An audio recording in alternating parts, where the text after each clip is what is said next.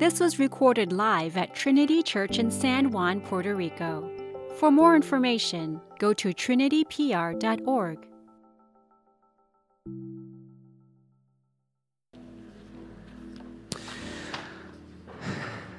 It really is good to be back. I've missed you all. We are picking back up in our sermon series in Micah. As I had visiting pastors in, they kind of preached on that on topics that they had felt most comfortable. But we're continuing in Micah chapter 4 today. We've looked at chapters 1, 2, and 3, or maybe just sections of them, and we're going to be in 4. And I'm wondering, as we head into this, if you've ever felt that tug towards weariness. Weariness at any given fight. I think this has honestly become most clear for me as I try to raise my 3-year-old. There is a perseverance and determination that I don't know I often have. There can be a weariness that sets in. However, that's mostly a joyous sort of weariness, as we know that there's a light coming as maturity grows. But what about other kinds of weariness? One where we're not sure where it's going to come from. Whether it's in the face of consistent business downturn or a diagnosis that radically changes future plans. At first, we might start with an abundance of energy, but weariness might set in. There is a weariness also in family strife, the consequences of old sins that continue to pay dividends over and over and over again. We can become weary in the face of these things. And in these times, I think we're often told to hold on to God's promises. You'll hear people say that all the time, just hold on to God's promises. He is good. And I don't know if you've ever been in those moments, but that's kind of hard to receive right then, isn't it?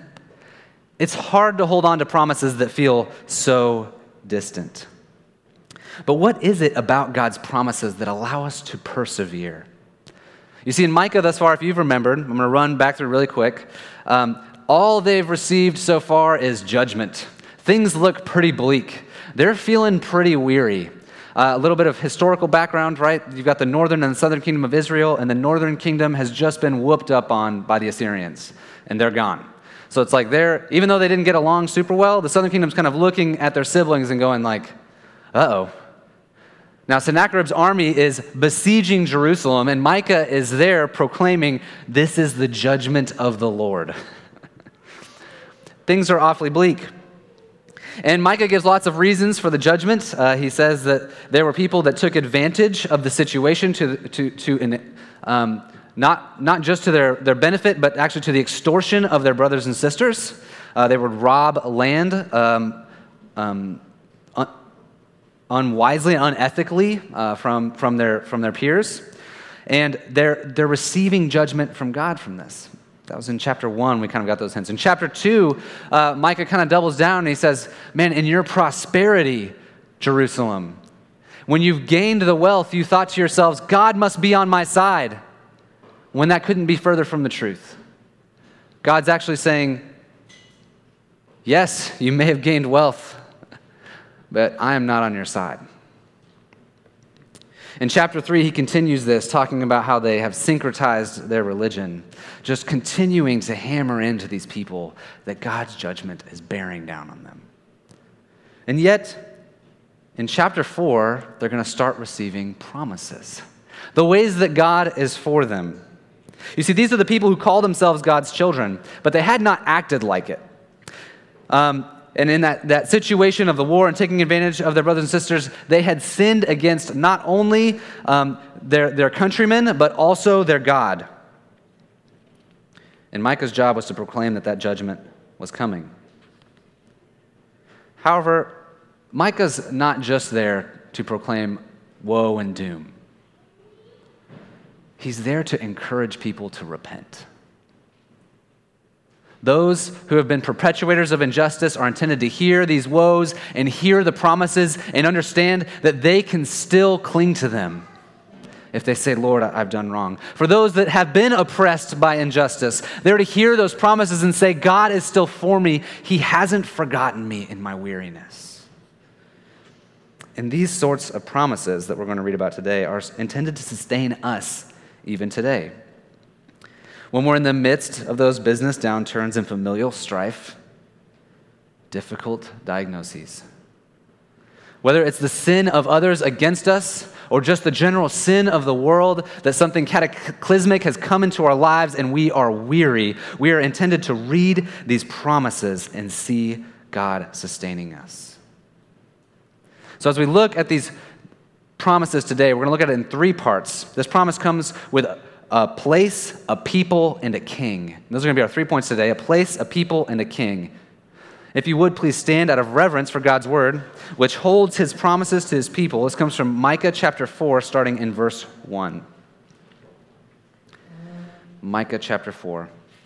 It shall come to pass in the latter days that the mountain of the house of the Lord shall be established as the highest of the mountains, and it shall be lifted up above the hills, and the peoples shall flow to it. And many nations shall come and say, Come, let us go up to the mountain of the Lord, to the house of the God of Jacob, that he may teach us his ways, and that we may walk in his paths. For out of Zion shall go forth the law, and the word of the Lord from Jerusalem. He shall judge between many peoples, and he shall decide for strong nations afar off. And they shall beat their swords into plowshares and their spears into pruning hooks. Nation shall not lift up sword against nation, neither shall they learn war anymore. But they shall sit every man under his vine and under his fig tree, and no one shall make them afraid, for the mouth of the Lord has spoken.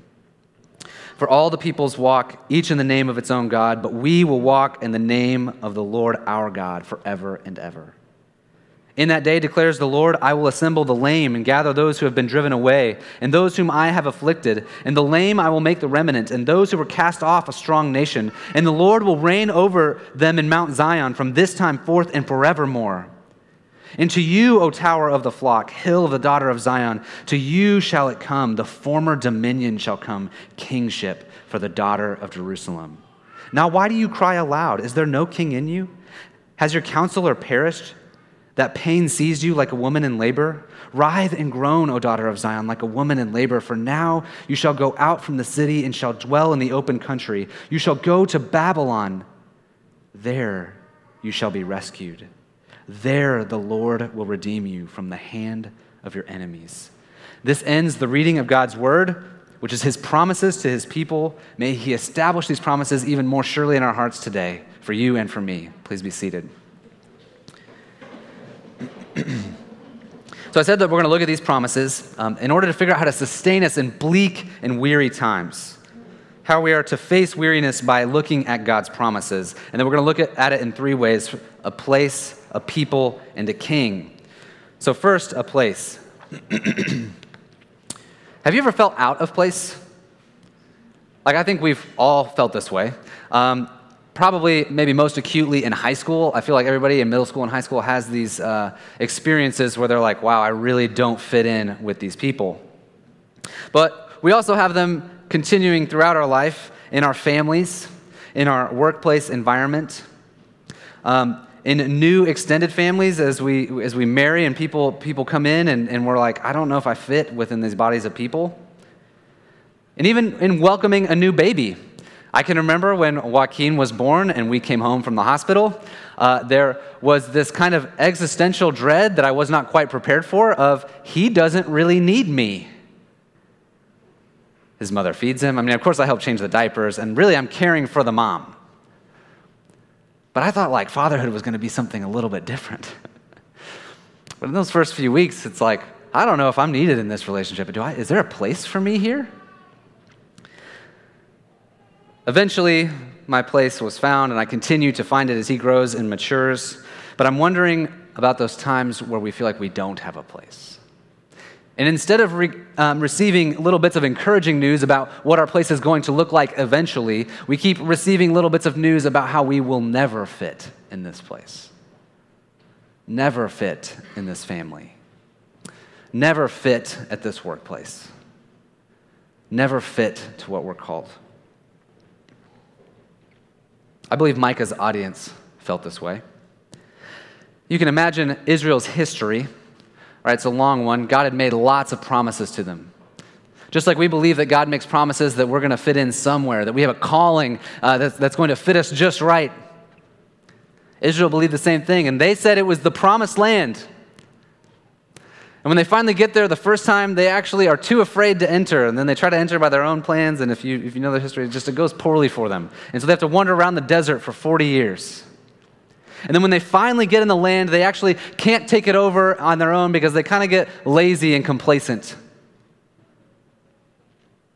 They fail to be who they were supposed to be, and then time and time again they receive judges and they receive prophets that tell them, you aren't who you're supposed to be. You don't belong here. And so it is with Micah's audience. They're hearing the same thing. The northern and southern kingdom have divided. The northerns have been carried away and dispersed. They've got an army encamped around their city, and they're saying, we don't fit in. We couldn't be who we were supposed to be. You see, we want desperately to believe that God's promises make a place for us. And when we start to doubt that, we really start to doubt God, don't we? When we start to experience that we don't fit in, all of God's promises seem easy to gloss over. Like I'm not really sure that they're true. But even in the midst of this experience of Micah's audience, God returns once again and declares the same similar promises that he said elsewhere. He declares them over again in verses 1 through 5. It shall come to pass in the latter days. It's not soon, it's the latter days. But it shall come to pass in the latter days that there will be a space, that there will be a land, there will be a kingdom where everyone has a place. Everyone's gifts are cherished. The mountain of the Lord, referring to Jerusalem, will be established and people shall flow to it, kind of using the imagery of a river, right? But I've never seen a river flow towards a mountain. You know, usually the mountains are up, gravity wins, the water goes that way, you know? But this mountain is so attractive that the peoples of the earth are drawn to Jerusalem. Why? Because the Lord himself is there. There's something about this place where they say, there's no more war. I no longer have to defend my own place. In fact, there's abundance. There's a vine and a fig tree, and every man has his own one. And you got to think, if you're besieged by an army, you're not exactly thinking about the luxuries of life, wine and figs, you know, grapes and figs. You're probably thinking more about bread. And yet here, in the midst of these bleak experiences for Micah's people, God says, I'm still keeping these promises. There will be a place here. And it will be a place of abundance. A place where you belong. A place where every person that's a part of my kingdom has a job to do, and it is dignified. A place that the world looks at and says, it's beautiful. I want to be a part of that. This promise is enticing because there's room for everyone. Everyone is seen. In this place, every single person is desired. In this place, every single person has their own place and their own gifts. In this place, every single person has a part to play, and they're celebrated accordingly. In this place, no one has all the land, while some have a few, and if you remember, that's the case in Micah's situation. In this place, the word of the Lord adjudicates, and all wrongs will be righted. Everything that isn't seen by the law, and you can't know without a questionable doubt, the Lord knows without a questionable doubt.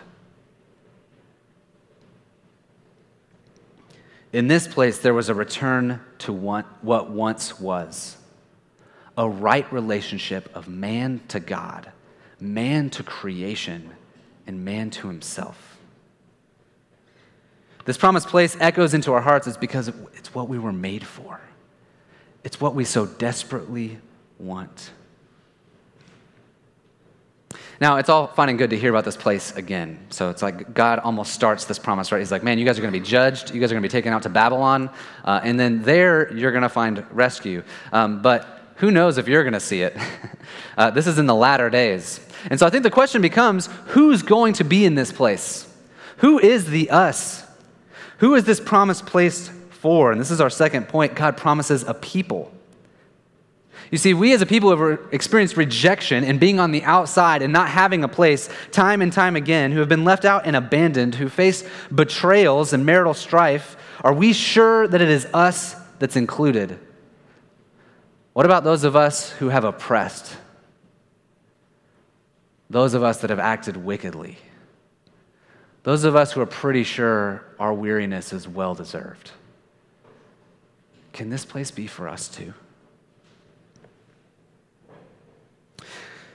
I'd like you to look at the kind of people that are gathered into this place, because I think that we would assume that if this is the best place in the world and that everyone in the world wants to be there, that the tryouts would be unbelievably intense. You would have to be the best of the best, the perfected and the fit, the wealthy and successful. We would assume that in this space, which God promises is so good, that God's like, I've got my best people there. But verses 6 and 7 say that God gathers the lame, the ones who were cast off. The reality is that the people that fill this space are even broken by God himself in verse 6.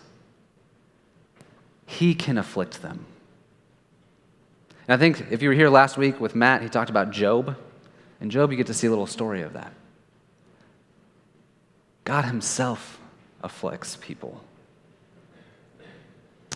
The ones who are part of this place aren't the perfect, aren't the ones who have never sinned, aren't the ones who have their entire lives together and have the perfect Instagram stories. They're the permanently scarred, the ones always on the out, the ones with dark secrets that can be brought in the light. If you feel that you are isolated and alone and that you have infirmities that you just can't quite shake, you are the person that the Lord longs to gather. When we're facing our challenges and obstacles and the weight of our own sin, we often feel that it must mean that God is afflicting us for something that we've done wrong. And if we've ever been afflicted for something that we've done wrong, we kind of understand that people want their distance, right? And this makes some sort of sense. I mean, Jesus can recognize this same thing. The people who were successful in Jesus' day, he could say they didn't need a physician. They didn't know that they were sick. If they thought that they were righteous, they don't need me. I came for the sick. I came for the people who know that they don't have what it takes.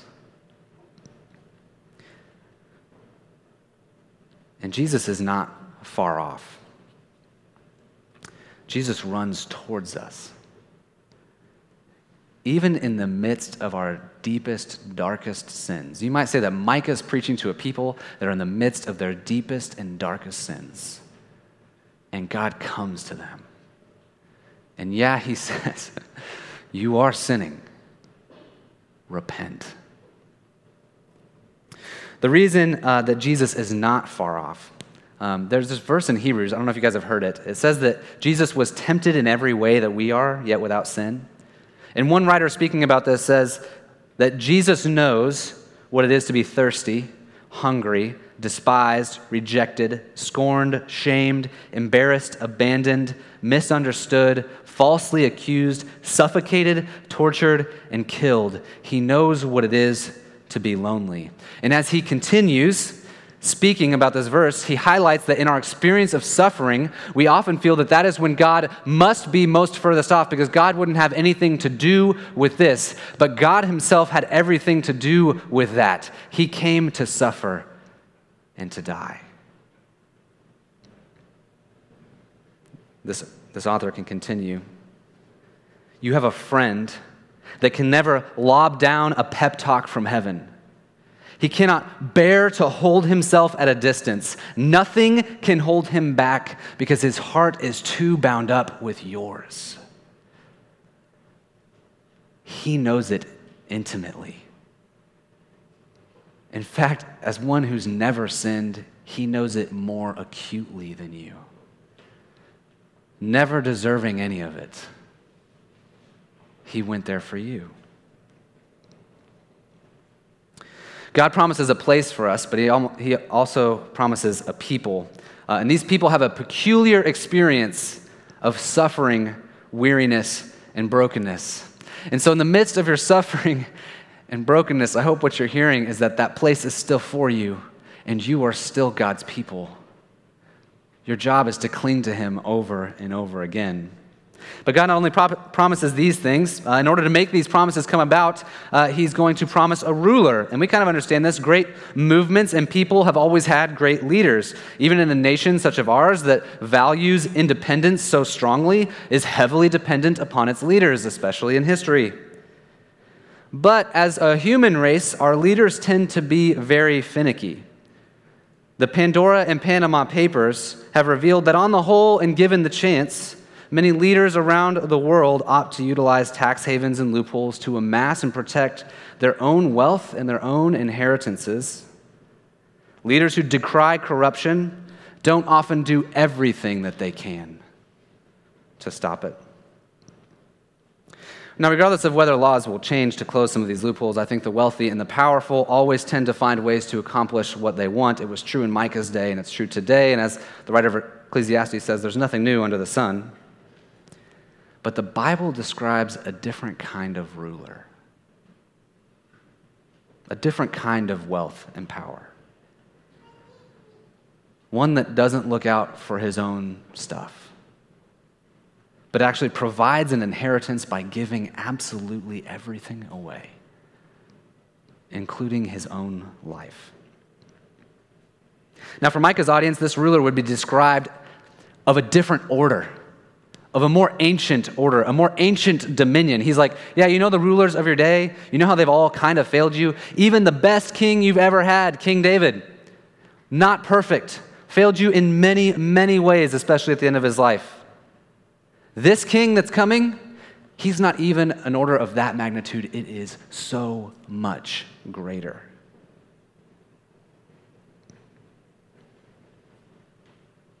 But Micah doesn't shy away from the reality that for this king to come, the judgment's still coming. Having Sennacherib's armies press in against their walls, I can imagine the people hearing this being like, a king is coming. We're going to be delivered. At the movie-perfect moment, when the need is most dire, he's going to show up and rescue us. And Micah's like, actually, they're going to win. Well, it's not them. The Babylonians come after and finish the job. But he's like, Babylon's actually going to come first. They're going to beat you down for a little while, and then they're going to leave. And the Babylonians are going to come, and they're going to carry you away to a land that's not your own, out of the city, and tear down the city brick by brick. And there, more desperate than you could have imagined, is where a king will come. Now, it's funny, Micah's people didn't experience this. Even in the subsequent 400 years, they didn't experience anything like this. By the time that Jesus came around, right, they were still waiting for this king. A contemporary of Micah, somebody who was prophesying at the same time, was Isaiah. He would have this to say about this king. I'm going to quote a few different prophets, and my purpose for this is for you guys to understand how desperately the people of Micah's day understood that they wanted this king here. How badly they knew they needed it. So Isaiah would say this, "For to us a child is born, to us a son is given, and the government shall be upon his shoulder. And his name shall be called Wonderful Counselor, Mighty God, Everlasting Father, Prince of Peace." Micah in chapter 5 will continue to say this about the ruler, "But you, O Bethlehem Ephrathah, who are too little to be among the clans of Judah, from you shall come forth from me one who is to be ruler in Israel, whose coming forth is of old, from ancient of days." And in Zechariah, which will come after they return from the Babylonians, he'll say this, "Rejoice greatly, O daughter of Zion. Shout aloud, O daughter of Jerusalem. Behold, your king is coming to you. Righteous and having salvation is he. Humble and mounted on a donkey, on a colt, the foal of a donkey." All of these guys are building up this messianic expectation, is what we call it sometimes in theological terms, but this kingly expectation that they knew they needed deliverance. In order to have the place and be the people, they needed a better ruler. And so many hundreds of years later, an angel would show up to a teenage girl. And this angel Gabriel would say, "Greetings, O favored one. The Lord is with you. Do not be afraid. You have found favor. You will conceive and bear a son. You will call his name Jesus, and he will be great. He will be called the Son of the Most High. And the Lord God will give him the throne of his father David, and he will reign over the house of Jacob forever. And of his kingdom there will be no end." Can you feel the expectation? The waiting. We're finally going to have a place and a people. And when Jesus walked on this earth, there was. He ate food with his friends. All in his presence felt welcomed. Small children, tax collectors, sinners, even Pharisees like Nicodemus. You guys remember the story of Mary who spilled out the ointment over his feet and then wiped it with her hair. And the people around the table said, "You don't belong here." And I bet you she herself knew, "There's no place for me here." And the King of the universe saw her, made space for her, said, "You are mine, woman of disrepute. For you I came." People questioned her motives, even her sense, but the king saw her. The king made a place for her. And he defended her, even as she herself believed herself to be the most unlikely person to be worthy of the king's attention. Now, Jesus healed plenty of other people, defended and spoke for them. He healed the lame, the blind, the sick, and the diseased. He gathered them together into this ragtag band. These people with bleak hope met their king. And you know, that sounds really great in the New Testament. I really wish Jesus could be here now. What happened to his promises? Why were the disciples hiding and running away? Because this king was supposed to reign forever. He wasn't supposed to be crucified on a cross. What was he about? A different kind of ruling, a different kind of wealth, and a different kind of power. Now, when Jesus left, after he resurrected, and then he ascended into heaven, he gave us his Holy Spirit. And as he taught about what the Holy Spirit was going to do, he said, "There are many more people, many more lame, many more permanently scarred people that I have to bring into my kingdom. And my bride is going to do it." Jesus describes the church as his bride, and he said that in this body, in the church, that there was going to be room for everyone. That in his church, there was going to be little inbreakings of the kingdom. That in his church, people would be seen no matter their socioeconomic status, no matter their background, no matter how permanently scarred they were or how broken they were, that there was a place for them, that their gifts would be seen and cherished. That they would start to experience not only the place, but what it's like to be a people with a ruler inside the church. And you might be thinking, really? I've been in churches. You might be looking at me and being like, "Zach, I've been in your church for a little while." And that's not what I feel. I actually still feel like I don't belong, that I'm missed, that I don't have a place, and that I wouldn't be welcome. I still feel like I'm fighting my wounds and hurts linger. I still fight my depression, and doctors still can't tell me what's wrong with my body. It doesn't feel like the king is here. And the answer is that we're still waiting. The promise isn't yet fulfilled, and we're forever on Christmas Eve waiting Christmas. Not forever. The day will come, but it feels like it's forever.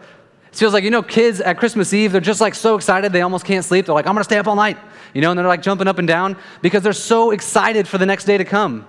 And we are so excited, just like Micah's audience, waiting for the king to come in his fullness. And we've already experienced these foretastes now, and we have the promises confirmed time and time again, but we want that day to be here when all things are made new, when our bodies are transformed, when every tear is wiped away and there are no more hurts and pains.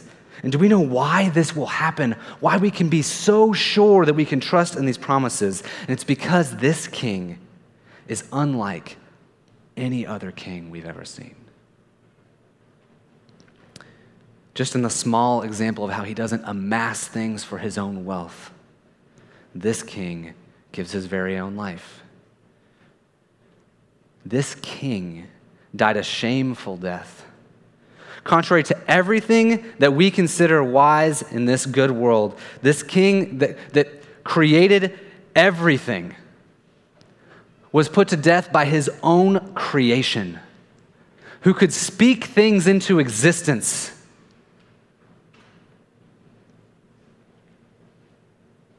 And this king was able to create that which no king has ever been able to create since Adam and Eve first disobeyed God. This king was able to create a place. And this king was able to create a people because this king was able to descend and bear the depths of their sin upon himself and say, they are mine. They are my people. This is my kingdom. By my blood, I paid for it. By my blood, I ransomed them.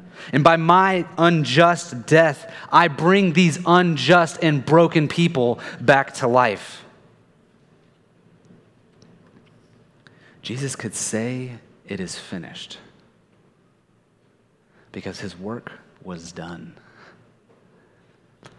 And when he comes back in fullness, Scripture describes it as every knee bowing, all rivers pouring towards him, the people finally seeing and going, surely that is goodness and mercy. That is love incarnate.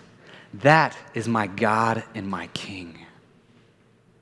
He's made a place for me.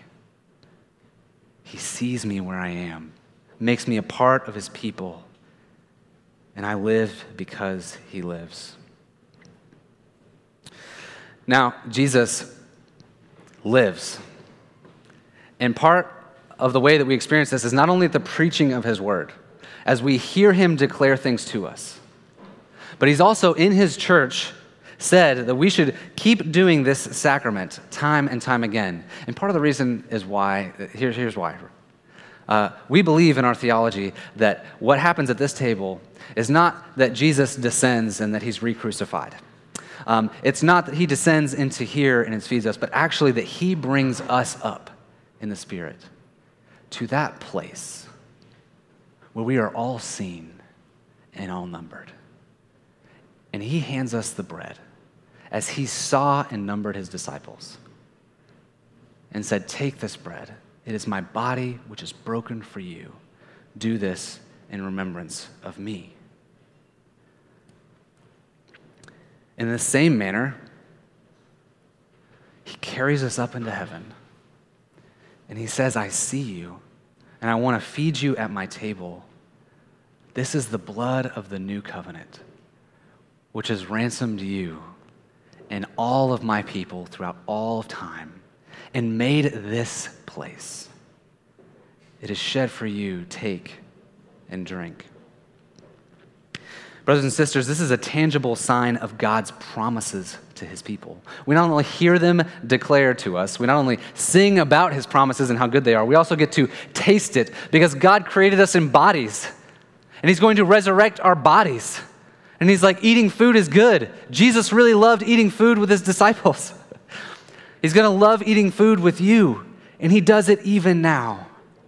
And this table is for those who hear these words and who are cut to the heart and know that they are not the people that they should be, and that know that Jesus is the only answer, but who in every moment cast themselves upon this King, throw themselves down at their feet and say, Lord, by your mercy.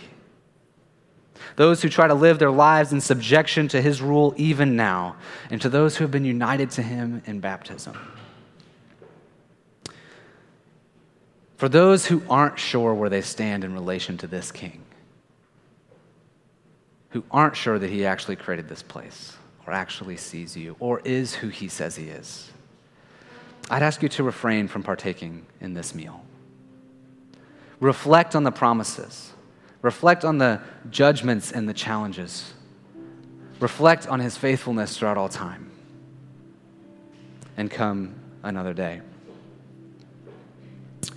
In a moment, I'm going to pray, and we'll come down the center aisle. There's a diagram that we have up here, and we'll go to the two stations over here on my right and left, and then you can walk back to your seats, and there's trash cans there to throw stuff away. We have a gluten-free option. Please just notify your server if that's what you require. And then we also have wine and grape juice. The grape juice is clear, and the wine is red. Please take according to your conscience. If you would, please pray with me. Jesus, you not only give us word promises, but you give us food promises. Father, I ask that these common things, these little pieces of bread and wine, let them by the power of your Spirit become a tasteable promise of your goodness to us. In fact, Lord, by the power of your Spirit, allow us to participate in this meal, recognizing that you are welcoming us to your table, that you've set a place for us among your people, and you yourself serve us. I ask that we might know this in Jesus' name. Amen.